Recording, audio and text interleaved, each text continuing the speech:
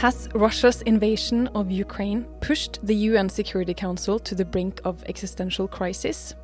As one of the veto powers, Russia is blocking all resolutions on Ukraine. And from the looks of it, the Security Council is paralyzed on an international crisis of historical dimensions. But is this really the case? My name is Therese Leine, and together with my NUPI colleague, Dr. Nils Nagelus Schia, senior researcher and social anthropologist, we recently visited the UN, various UN delegations and UN experts to take a stock of how the Security Council is able to maintain its primary responsibility. Nils, you have followed the Council for quite a long time and have published widely on the subject. Yes, that's right, Therese. I've done anthropological fieldwork and specifically focused on internal dynamics, informal processes, and the relation between the veto powers and the elected member states in the Security Council. During our stay in New York, we met with different diplomats and UN experts. The one meeting that stood out was our talk with Sergei Kyslytsya, the Ukrainian ambassador to the UN. Why was this especially interesting to you, Nils? Well, I think that if there is one person that is in the position to say anything about whether the UN Security Council is paralyzed or useful right now, I think it must be the Ukrainian UN ambassador.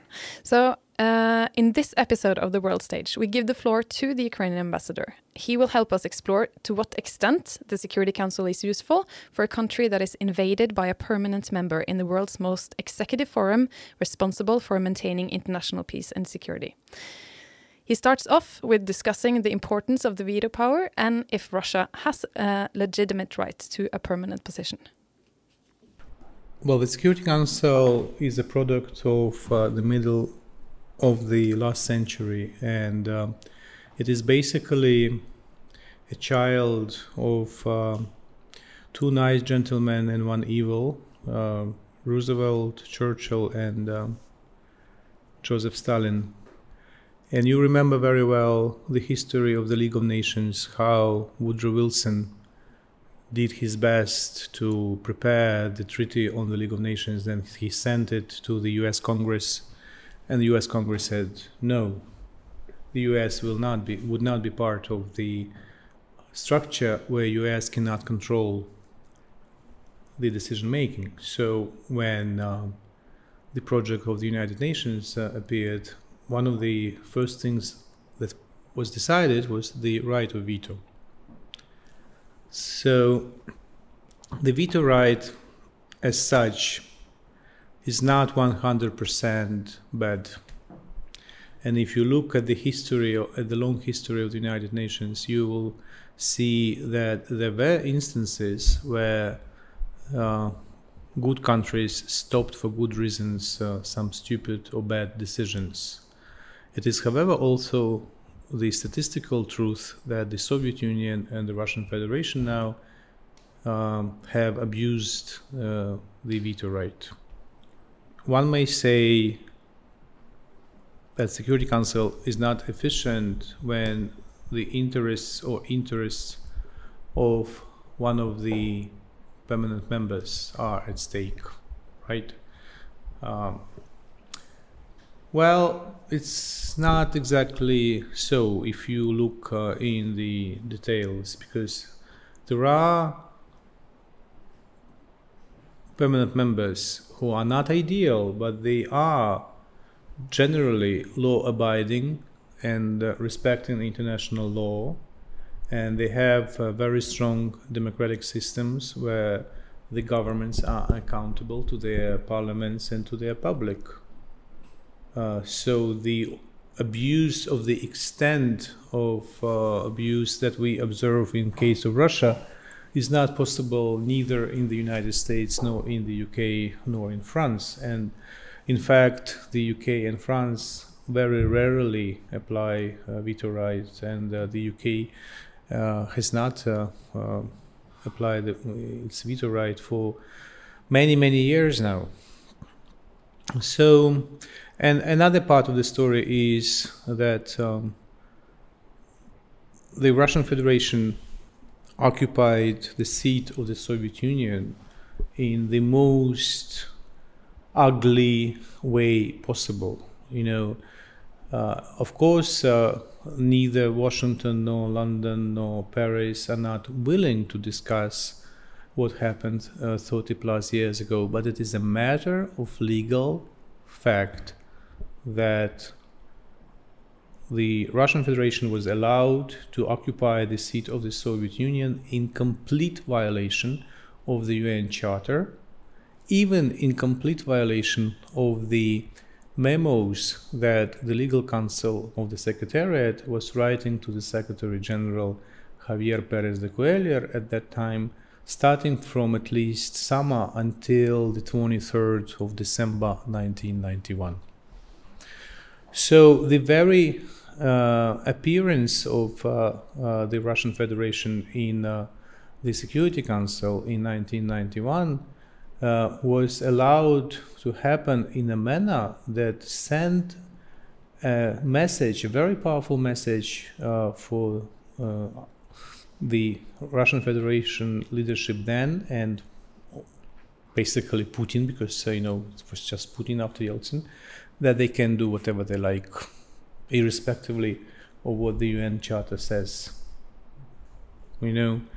So now we come to the issue of reform of the Security Council. The meaningful reform of the Security Council as of today is impossible, because none of the permanent members of the Security Council, for this or another reason, and sometimes their reasons coincide, is ready to allow a meaningful reform of the Security Council, because the status quo,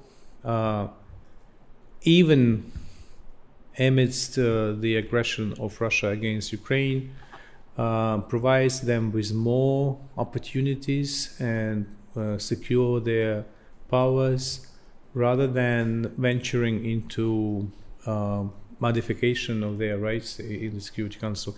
So let us be realistic. The meaningful reform of the Security Council is impossible. We can concentrate on the methods of work of the Security Council, but improving the methods of work of the Security Council may only have a marginal impact on the operation of the Security Council, and certainly will have no impact on the situation like we face today with the Russian aggression. Is it important for Ukraine to use the Security Council as an arena to speak despite that all resolutions are blocked? Well, look, the fact that the Security Council is immobilized by Russia when it comes to the agenda item maintaining the peace and security of Ukraine does not mean that we have to cancel the Security Council, because canceling the Security Council as well as cancelling the UN system as such will only pour water on the mill of our enemies and our opponents. When we criticize the United Nations, we criticize ourselves, because the United Nations is not a building. I mean, it's not a secretariat. So it's an assembly of nations, and it's an assembly of leadership and governments. So if we blame the United Nations, we have to look at ourselves first, and we have to ask Kiev, Paris, Oslo, if governments in those countries give the right instructions to the delegates who vote either in the General Assembly or its committees or in the Security Council. In what way is the Security Council useful for Ukraine in this situation? The Security Council in this situation should be useful not only to Ukraine. The war of Russia against Ukraine is not uniquely about the security of my country. It is about the security of Europe and beyond. So it is a very simplified statement that it is just Ukraine who should be concerned how the Security Council is applied or operates when it comes to the war against Ukraine. So even if the Security Council cannot pass any meaningful decision on Ukraine when it comes to stopping the war. Because Washington, London, Beijing, and Paris believe that Russia has the veto right. It is still very important because it is the only global platform where the war is discussed regularly. I mean, and it is not only that it is discussed regularly, it is also that Russia is publicly exposed, and even if China does not vote in favor or some countries abstain, basically you would not find a single country in the Security Council who would align itself with the Russian actions. So, and it is not only that Russia is isolated in the Security Council, it is also the fact that Russia is isolated publicly, because unlike, for example, meetings of NATO Council, right, that is behind the closed doors. So your public will never know what exactly your government or government of Britain or government of Turkey, you name it, say in the meetings of NATO, right?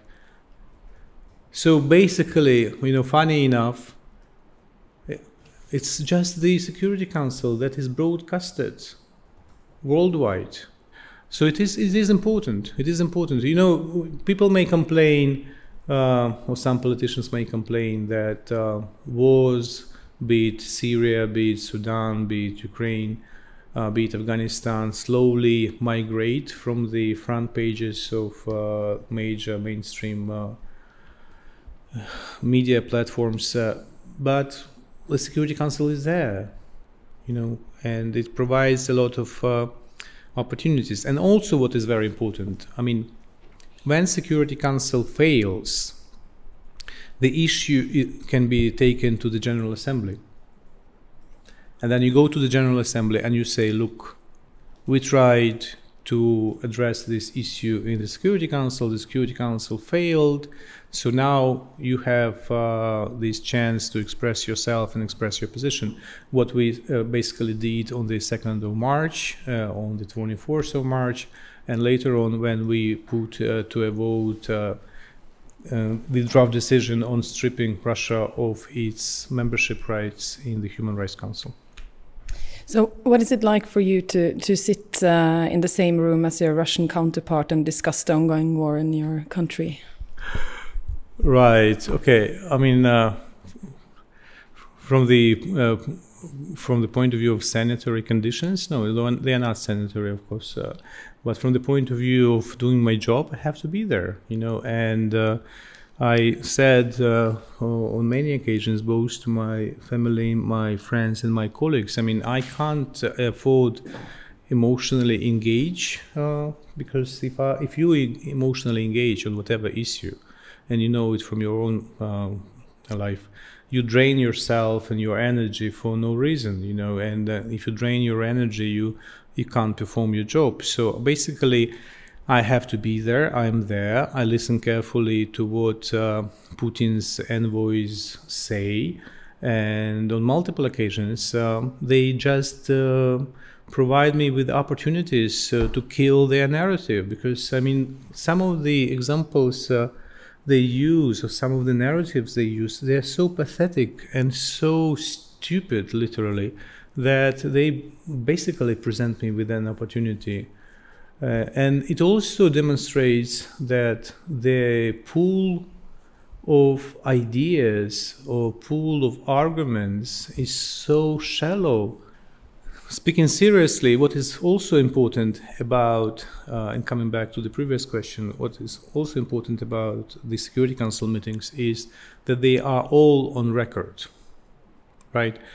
So like in Miranda rule, when someone is arrested, they are given this notice that everything you say may and will be used against you in court. So I'm very happy, by the way, that Russians are sitting in Security Council.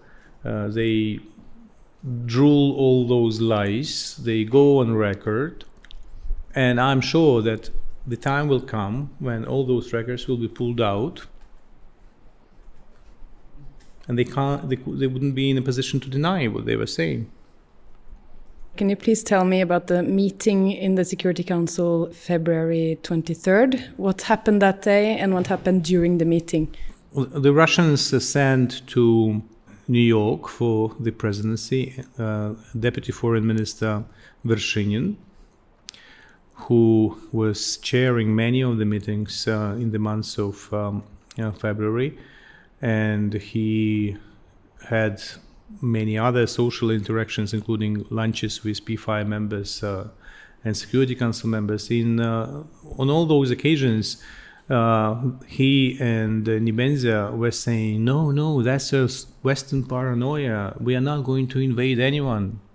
So until the night of February 23, both Nebenzia and the Russian Deputy Foreign Minister Vershinin, they were saying on multiple occasions, it's the Washington's paranoia, it is Western paranoia, we are not going to invade Ukraine. And then all of a sudden, in the meeting, we go to the Security Council on the night of 23rd. We all have prepared statements, and in the middle of the meeting, I get the news that Putin goes on Russian TV and declares that they're gonna start this so-called special operation, basically invasion of Ukraine. So I say that in the middle of the meeting, and I call on the Russian ambassador to leave the room and to go and call Moscow to ask what's going on and to stop the war. So he was out of loop, clearly, or he was very masterfully playing an idiot, given the fact that all previous 3 weeks of the month of February, he and Vershinin were saying that it was paranoia of the West. Yeah. Yeah. So I think it's very interesting to listen to the way you're talking about this, and the way I see it. I'm interested in the way the Security Council is of any use for you, or is useful. And the way I see it, when you talk about this, is that it is useful in a couple of ways. The first one is that it is useful in shoving positions of the world in this situation. It is also useful in the way that it is recording statements, and it's there for the history. Not only for the history, also for the legal perspective of Yes. Because lawyers and courts and tribunals will certainly pull out the statements. I mean, ambassadors are there and they speak on behalf of their governments and their presidents. So it's not like Nebenzia comes and say, it's just me, Nebenzia, believing something. No. If you listen to Nicolas de Rivière from France, you listen to Paris. If you listen to Barbara Wood, you don't listen to Barbara Wood, you listen to London, to the Foreign Office, and to Prime Minister Johnson. So the level of responsibility on whoever speaks in the Security Council is very high. It's not like we have a chat in a pub, so it is very important. That is why, by the way, you may not really know that we do not use certain amount of information that would be even more exposing Russians in the Security Council, because it may make that information inadmissible in courts. So those who are preparing statements for the Security Council in a serious way, they may like to run their draft statements through lawyers.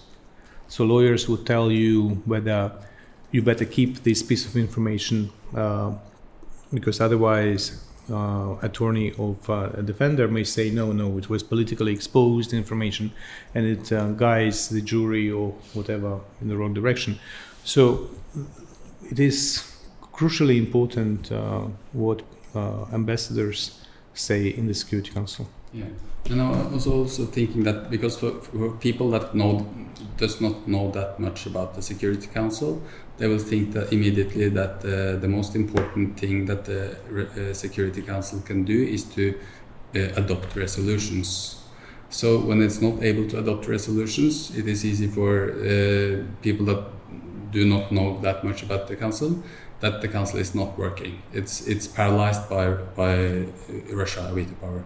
But what you're saying now is that it has also a lot of other functions. Right, but the majority of the Security Council meetings are not about adopting decisions. That is why some of the most important meetings of the Security Council are called, for example, briefings or consultations that do not involve adopting resolutions. When you have briefings, you may invite either, for example, Secretary General himself, or then Secretary General appoints his deputies or heads of agencies, depending on the thematical nature of a given meeting. When we speak about consultations, then it's a very important platform for the governments to consult, to exchange information, and consultations are normally taking place behind the closed doors. So, the fact that the Security Council is not Hollywood and no happy end after every single meeting doesn't mean that the Security Council is intrinsically bad institution. What makes it bad is totally irresponsible attitude of just one member. But to use a very simplified example, you do not change the traffic rules because one driver persistently disregard the traffic rules. You just have to remove this driver from the thoroughfare. And then what's the problem with the public perception is that the majority of even educated members of public believes that the United Nations is the Security Council, which is in fact not true. The United Nations has many pillars: Security Council, General Assembly, Secretary General, the very extended family of agencies and institutions, field operations, and the United Nations system does many important practical things to help average people in very troubled parts of the world. And Norway, in fact, speaking to Norwegians, does excellent job in providing humanitarian assistance, contributing to peacekeeping operations, which is a flagship activity of the United Nations. So I understand that people are either not educated in this particular area of international relations, or people simply have no time to deeply follow the news, but then it is responsibility of both the governments and media to find a way how to explain to public what we do, what the UN does, because after all, the UN is an intergovernmental institution that exists because all of us are paying our dues, our contributions to the budget of the United Nations. And as taxpayers, we have the right to know why do we pay money. And but if you have the right to know, you have to dedicate time to learn. But if you would say to the Norwegian taxpayer, how is this Security Council? What is the most useful thing with the Security Council in the middle of this international crisis? I can make a bet with you, even not knowing the scale of contributions for Norway. I can make a bet that your public has no idea how inexpensive your membership is in the United Nations. Seriously. Even compared to your membership in the Council of Europe, for example. You know, when I talk to my politicians from my country, I tell them what we pay to regular budget is less than 1/5 of the price of a cup of coffee in Kiev per person, per year, per capita. You know, so when you tell me, I tell politicians that our membership is incredibly expensive, what the hell we are doing here, spending money, it's bullshit. Because how many cups of coffee you have? 3? It's like then probably 20 memberships of Ukraine in the United Nations per capita. But the return, what the UN does to Ukraine in terms of humanitarian assistance, in terms of helping with the reforms, there are almost 24 UN agencies, even before the war, present on the ground. UNHCR, UNDP, UNICEF, you name it. You know, so the same. It would be very interesting if you look. Of course, you pay much more than Ukraine does, based on GDP of Norway and things like that. But I'm sure that it is negligible compared to how much Norwegians pay for gas for a glass of beer in Oslo. You know, seriously. If you were to just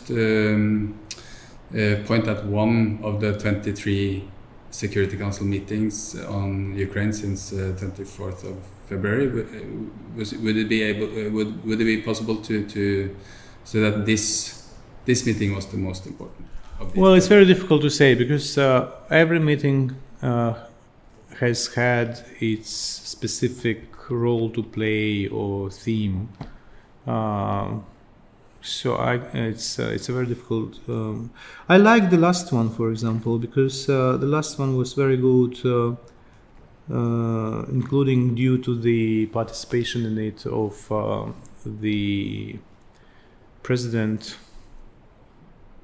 Charles Michel of the European Union. You know, and it was quite an entertainment, I may say, when Nebenzia stormed out of the meeting. But I can tell you, I almost guarantee you, that Nebenzia had this plan even before he came to the meeting.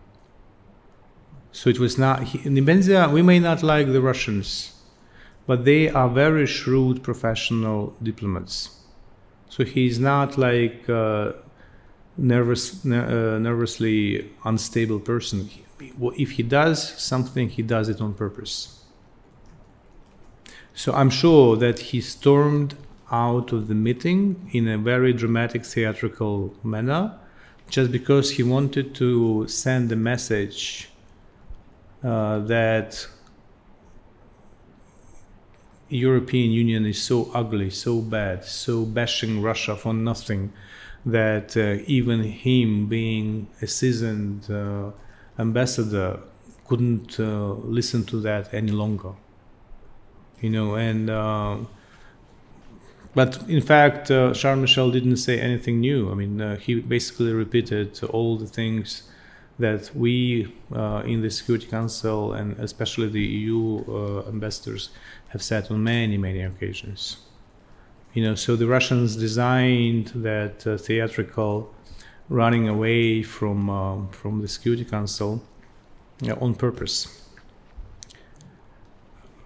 So it's going to be interesting to see what happens in the Security Council in September, because September is a month of the high-level segment of the General Assembly, when many prime ministers and presidents flock in New York and speak in the General Assembly.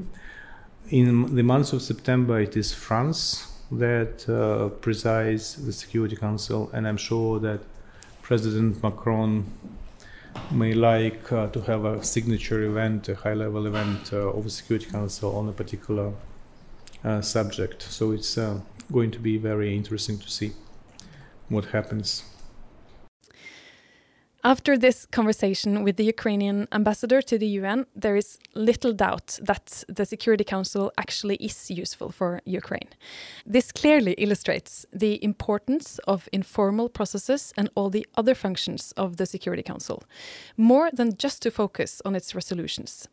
Niels, you have written more in depth about these functions in several research articles, and you have also coined the concept catwalk functions of the Security Council to describe the importance of the informal processes and the internal dynamics. Yes, that's right, Therese. I've coined this concept based on anthropological fieldwork in the Council, and I use it to highlight all the activities and actions in the Security Council, and not only its resolutions, which are only a small part, or just the top of the iceberg.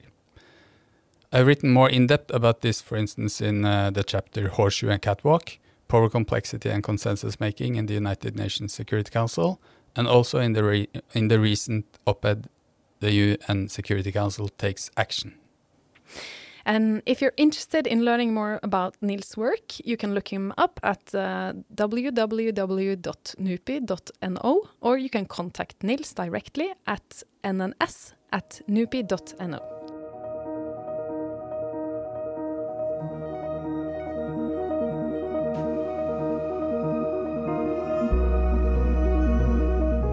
Thank you for listening to The World Stage, a global politics podcast from the Norwegian Institute of International Affairs. And if you understand Norwegian, I urge you to check out the two other podcasts we have, Utenrikshospitalet and Hvor hender det?